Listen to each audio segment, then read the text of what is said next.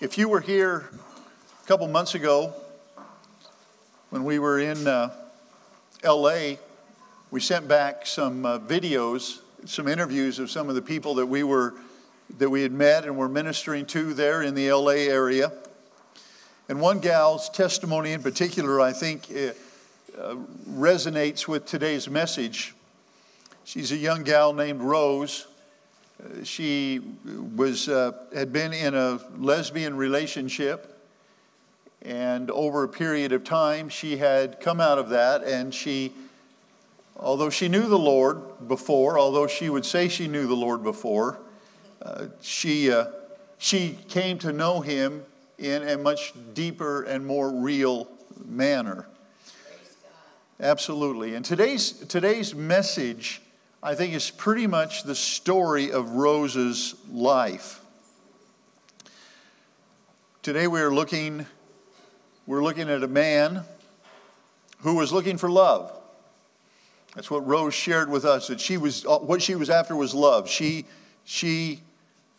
knew that God was love. She was looking for a human being to love, and she thought she had found it.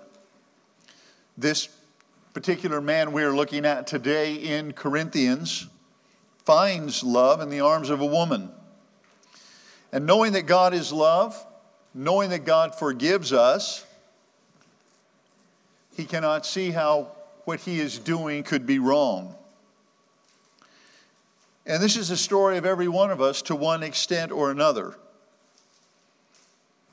His thinking, Rose's thinking was, a God of love would not deny me this love. A God of love would not deny me love with this individual. I want you to think for a second that I want to remind you, when you are in love, God does not suspend the rules of the universe. You cannot jump off of a 100-story building just because you feel light and you feel invincible and you feel love and you feel alive more than ever. You cannot jump off of that building without the effects of gravity weighing fully upon you. And likewise, just because we're in love, it does not mean that the moral laws change. And we'll get more into that shortly. For about the past 10 years, our raspberry patch has been the pride and joy of our garden. A year ago, we discovered it had been stricken by a virus carried by aphids. It began dying, and the prognosis is within 5 years, it will be completely wiped out. And it appears to be on that course. It is amazing that a virus that's so small that it can't even be picked up by a microscope can cause so much damage. We've had another virus we've been passing around and dealing with a little bit in our family.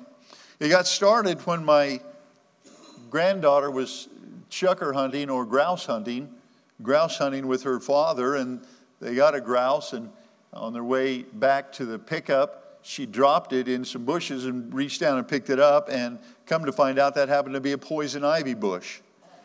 So she contracted poison ivy, but then it morphed into some kind of a secondary infection or some kind of a skin problem. We can't see the submicroscopic virus, but you can certainly see the effects of it. Sometimes in our lives, even devastating effects all around us. Paul was looking at the church at Corinth, and he was going, boy, they have a problem. And we know exactly what the problem was. It was not a virus as such, but it was sin. It starts out very small like a virus. It was sin that had grown into what Paul would kind of express as a gross sin. Sin, he said, the kind that you don't even see outside the church in the world.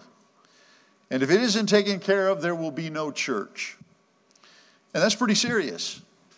That's pretty serious. No church, no way to know Jesus Christ, no way to have a relationship with God, no way to heaven. It had to be dealt with. If you'll remember, Corinth was a seaport city with commerce from all over the world flowing through there. And along with the commerce, there was lots of viruses. Not only physical viruses, but lots of sin viruses, spiritual viruses as well.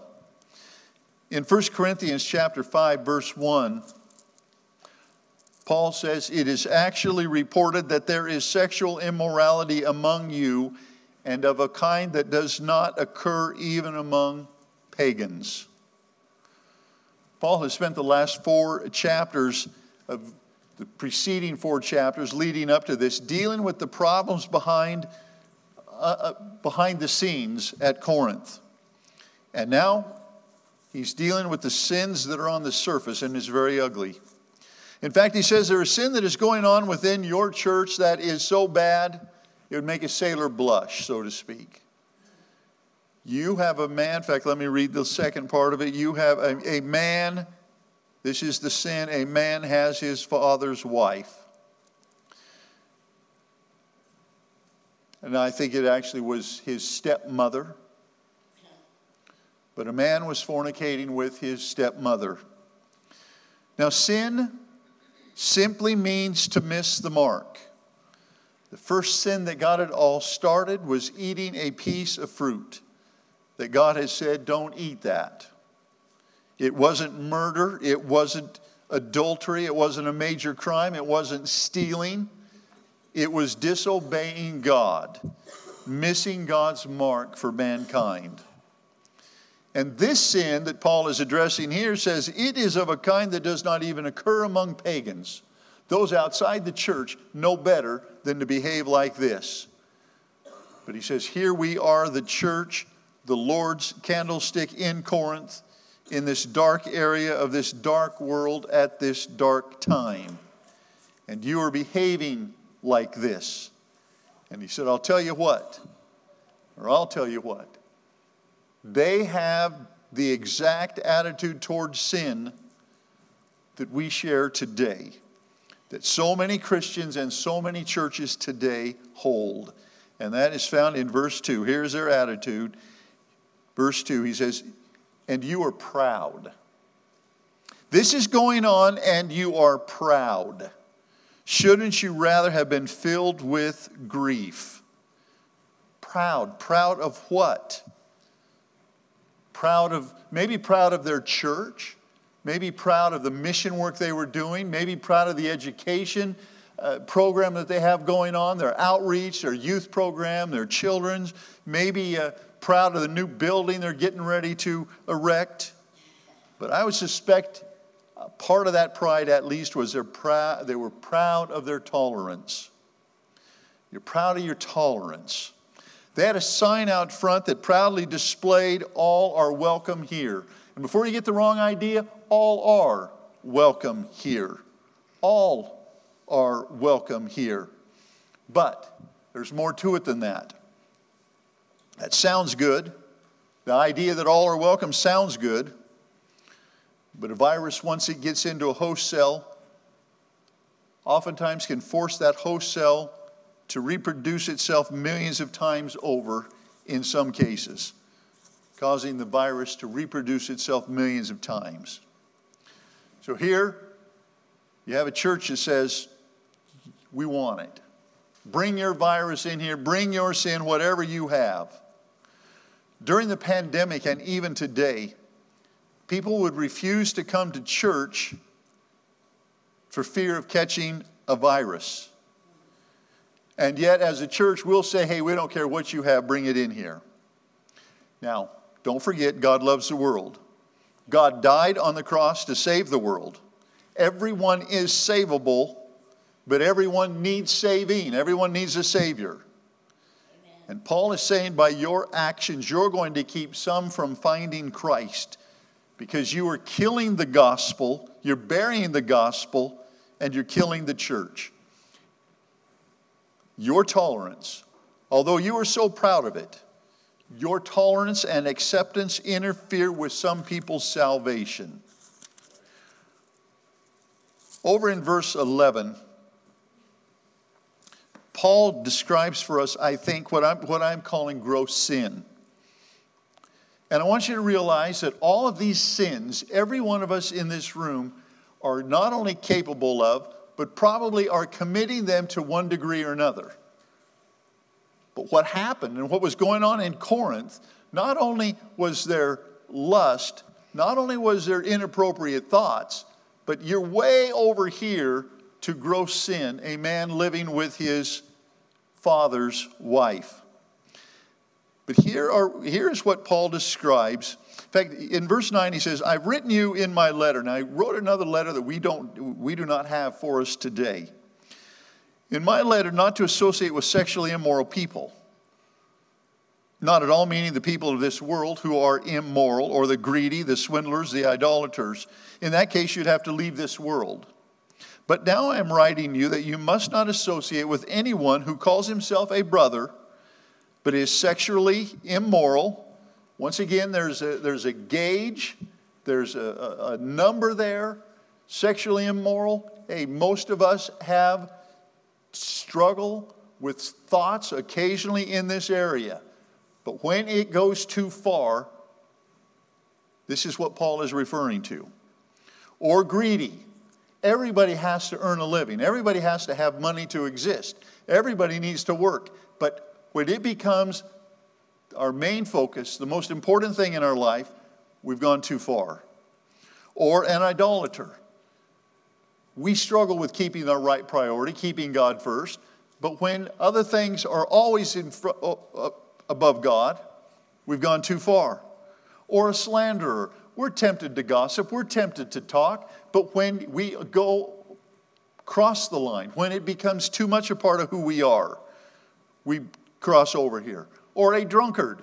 Okay, there's not a problem with having a drink or two, but becoming drunk crosses over the line. Or a swindler, taking advantage of others. So Paul is outlining for us, this is what he's considering. These are unacceptable. This is unacceptable behavior. And he goes on to say, with such a man do not even eat. Somebody who is behaving in that manner, we're not even to eat with them. So, the proper response today, for our remaining time, the proper response towards gross sin. And somebody pointed out to me and helped me understand this after the last service even a little bit more. I've been struggling with this thing all week, and I hope you'll stay with me because I think at the end it'll help us understand some things a little more clearly. But this doesn't just apply to the church. This is in each one of our homes. There are people in our homes or in our family, in our extended family, that are living in ways that we know are not right.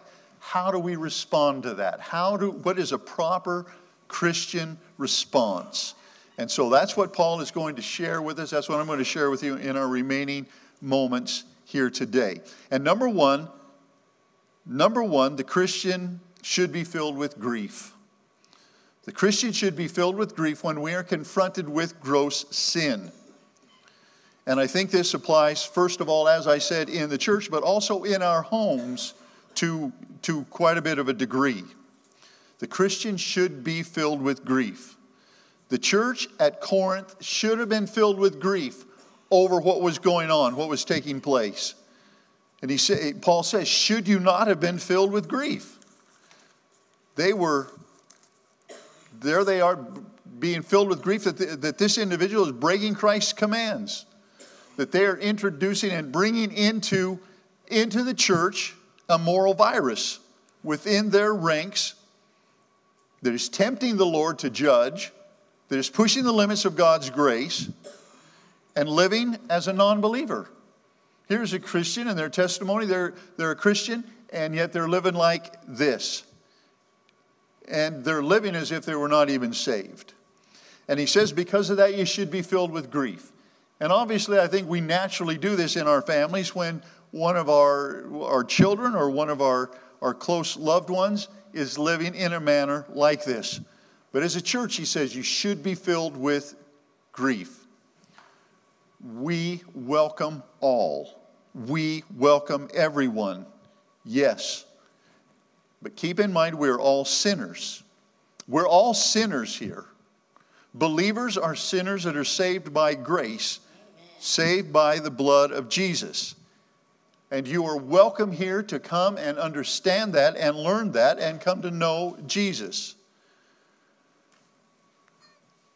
over in chapter 6, Paul will share some things that it's like, you guys, do you not realize this? In fact, he's going to say that 3 times. In chapter 6, verse 15, he says, do you not know that your bodies are members of Christ himself? Shall I then take the members of Christ and unite them with a prostitute? Never. Okay, do you not know that your bodies are members of Christ himself? He said, this is common knowledge for us as believers. Don't you know this? And verse 16, do you not know that he who unites himself with a prostitute is one with her? For it is said, the two will become one flesh. Now he's getting into some we approach sex as in sex ed 101 and the how and all of that about it. Paul is saying, look, this is not something like that at all. This goes way beyond that. Spiritually, we are the body of Christ. Spiritually, whatever we do with our body, it is like Christ is with us because he is in us. Do you not know that? And verse 19, do you not know that your body is a temple of the Holy Spirit who is in you, whom you have received from God? You are not your own, you're bought at a price. Therefore, honor God with your body. This is serious stuff. As I said, it is not sex ed 101. This is probably 404 sex ed. This is who we are as human beings and what these bodies, how God expects them to be used. Do you not know how sacred your body is? No.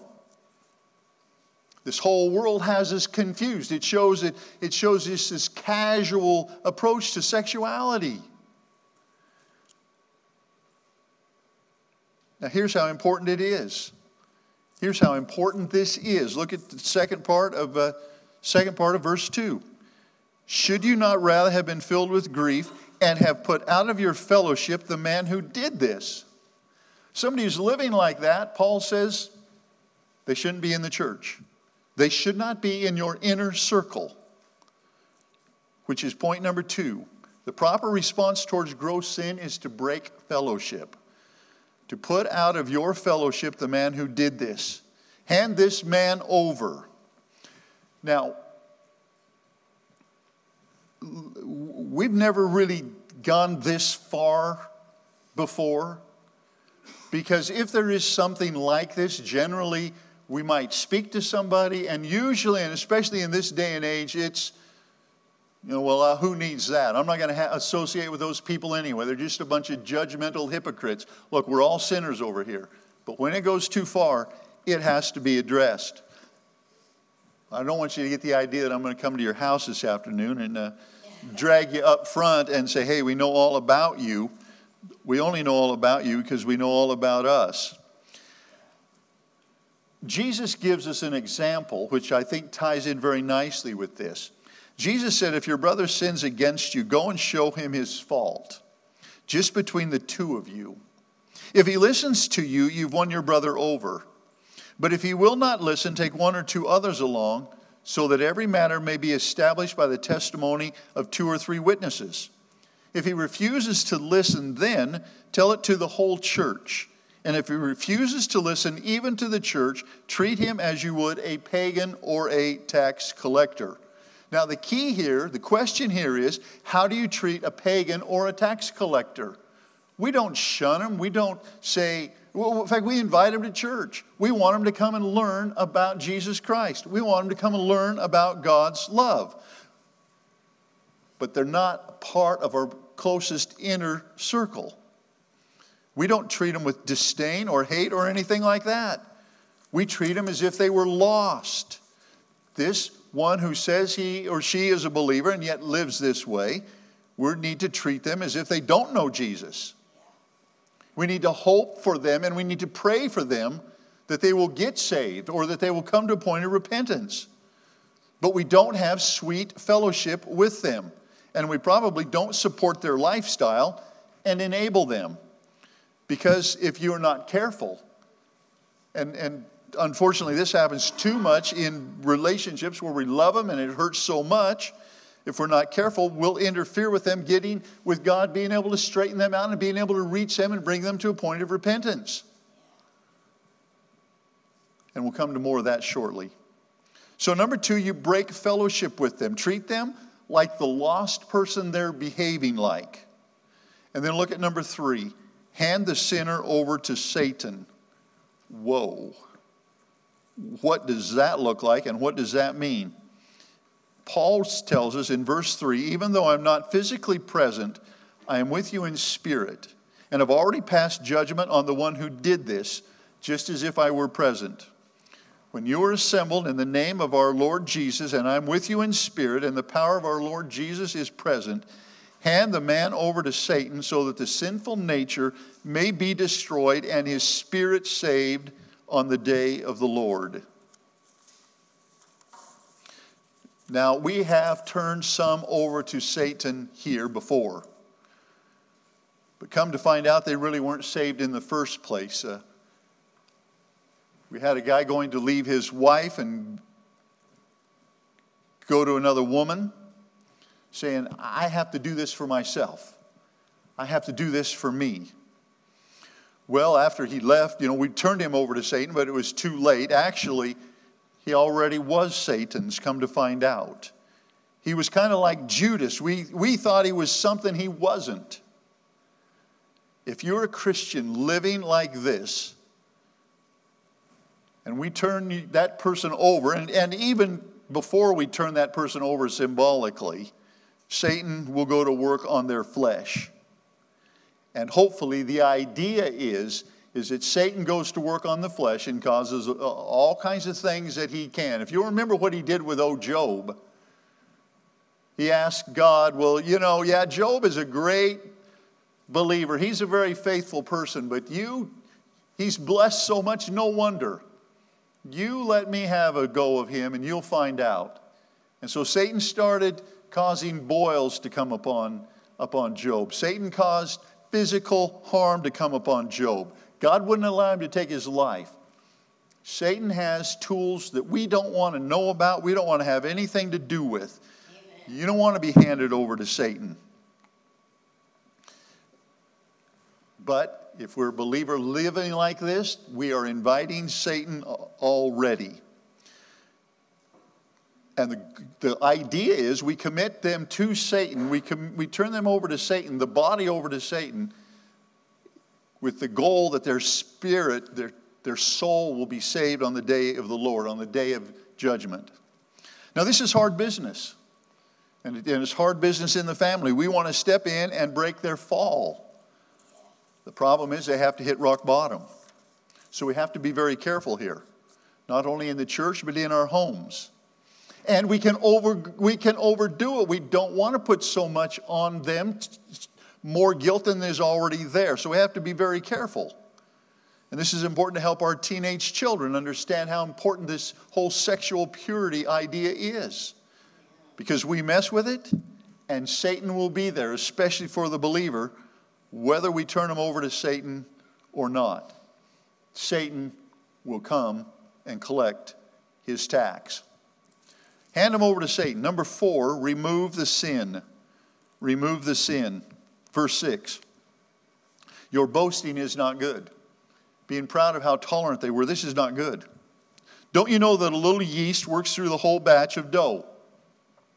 He's getting into a metaphor here with having to do with the Passover. But what he is, the idea that you put a little yeast in the bread and it works throughout that and it causes the dough to rise. A little sin in our lives does the same thing. It's not content to just stay here. Sin is very, very progressive. Verse 7, get rid of the old yeast that you may be a new batch without yeast, as you really are. For Christ, our Passover lamb, and the Passover was celebrated with unleavened bread, bread without yeast, representing the removal of sin. Our Passover lamb has been sacrificed. Therefore, let us keep the festival not with the old yeast, the yeast of malice and wickedness, but with bread without yeast, or a life without sin, the bread of sincerity and faith. As I said, this is a picture of the Passover, and the yeast symbolized sin. And the Jew, before he celebrated Passover, was to go through every area of his house, every nook and cranny, lift up every cushion and look under there for any breadcrumbs or pizza crumbs or any bread with leaven in it, or any area of his life with sin, and sin was to be exposed and rooted out. And then there is joy. That's where the joy comes from. The joy of celebrating the Passover, the joy of celebrating Jesus Christ, the Passover lamb, the joy of forgiveness and the cleansing of our sin and consciences. I started by sharing with you the story of Rose. She thought that she knew God. She thought that this was love. But when she discovered Jesus Christ, her joy was such that she had never experienced joy like that before. Over in 1 John chapter 1, verse 9, but I'll set it up reading several verses prior to that. 1 John chapter 1, verse 6, if we claim to have fellowship with Jesus, yet we walk in darkness, we lie and do not live by the truth. But if we walk in the light, as he is the light, we have fellowship with one another, and the blood of Jesus, his Son, purifies us from all sin. Being purified from all sin is a wonderful state to be in. Verse 8, if we claim to be without sin, we deceive ourselves and the truth is not in us. If we confess our sins, he is faithful and just and will forgive us our sins and purify us from all unrighteousness. If we claim we have not sinned, we make him out to be a liar, and his word has no place in our lives. If we confess, if we get it out, hallelujah, the sin is removed, we are forgiven. Remove the sin. Number 5, do not associate with the sinner. Quarantine yourself. We're familiar with that. Stay away from whoever or whatever causes you to sin, or whomever are themselves living in gross sin. Verse 9, I have written to you in my letter not to associate with sexually immoral people. This is the other letter he refers to. Not at all meaning the people of this world who are immoral or the greedy and swindlers or idolaters. In that case, you'd have to leave this world. But now I'm writing you that you must not associate with anyone who calls himself a brother, but is sexually immoral or greedy, an idolater, a slanderer, a drunkard, or a swindler. With such a man do not even eat. Do not associate with those involved in gross sin. Stay away, get away from them. Whatever causes you to sin, get away from it. Now, he says you can't leave the world. I'm not asking you to leave the world, he says. We're not supposed to. We're called to be light and salt. And we cannot be light and salt if we're not in the world. That's not what Paul means. Anyone who calls himself a believer but behaves in this manner, do not even eat with them.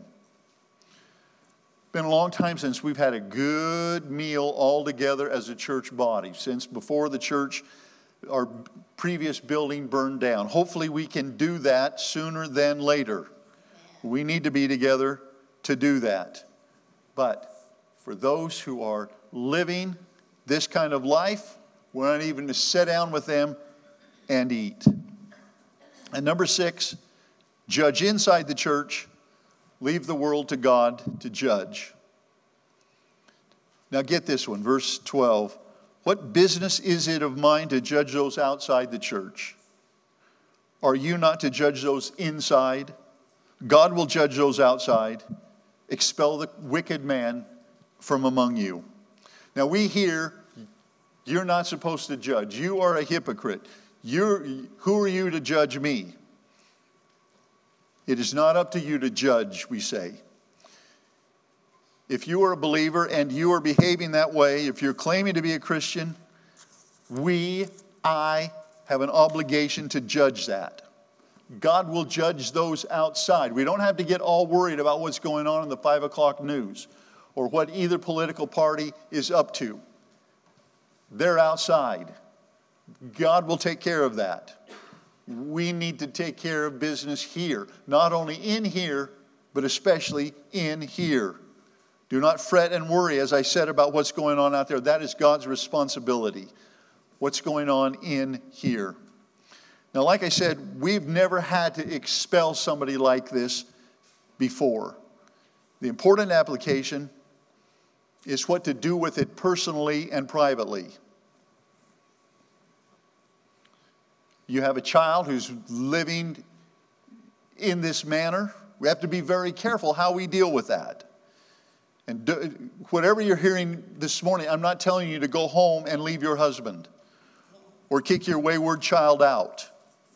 What I want you to remember is that a tiny virus, they can be very deadly. A little sin can grow into something that we never intended. And all we usually can do with a virus is allow it to run its course. But Paul is saying we cannot afford to do that with sin. We have to isolate it and we have to deal with it. So personally, deal with the sin before it is too late. Start with yourself.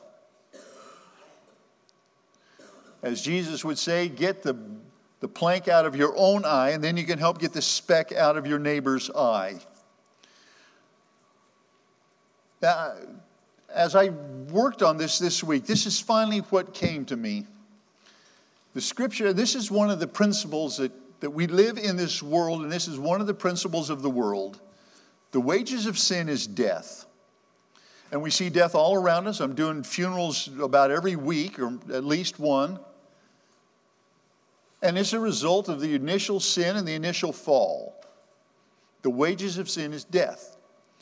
The problem becomes some of us are working overtime at it. Some of us are getting in extra time. And that's where the gross sin comes in. And then that's where Satan comes and collects his tax. As I said, and it's very important to realize we all are sinners. We all do these things. But when it becomes too great, too much, sometimes we have to have outside help.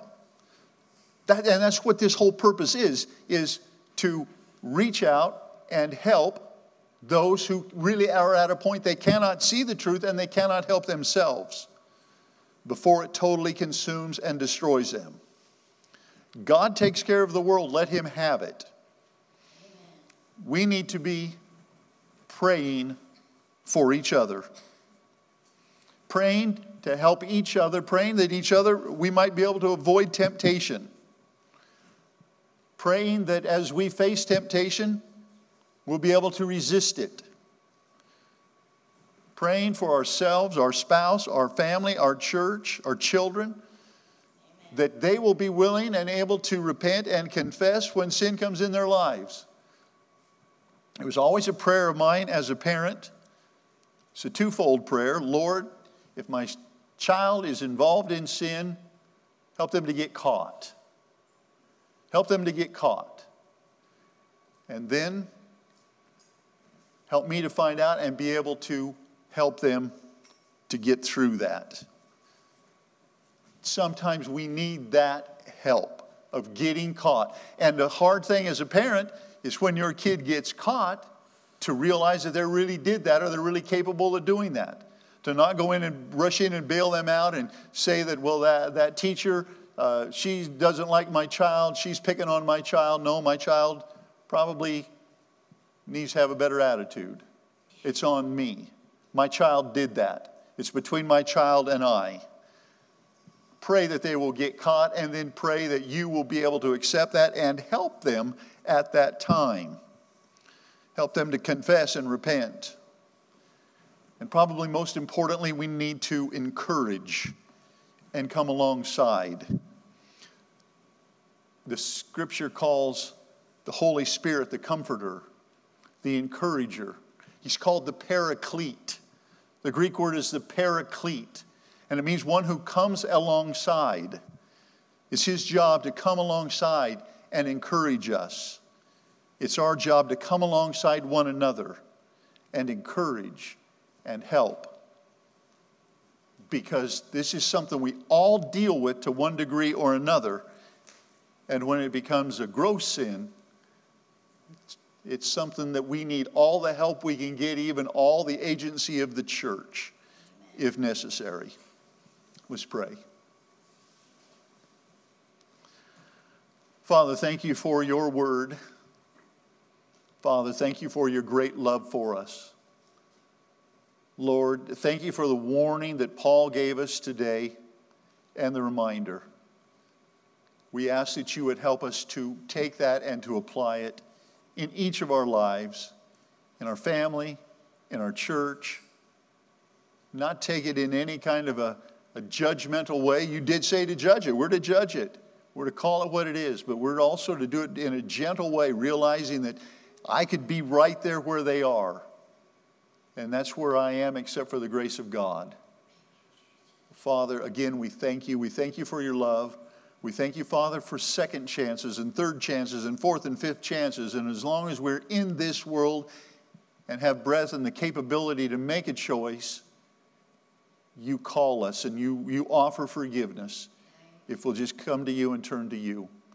Thank you again for your steadfastness, your faithfulness, and your love for us. Father, help us to take what we have heard today. Ask your Holy Spirit would go with us and help us to apply this in our relationships, in the situations we find ourselves in the future. Father, we love you and we thank you in Jesus' name. Amen.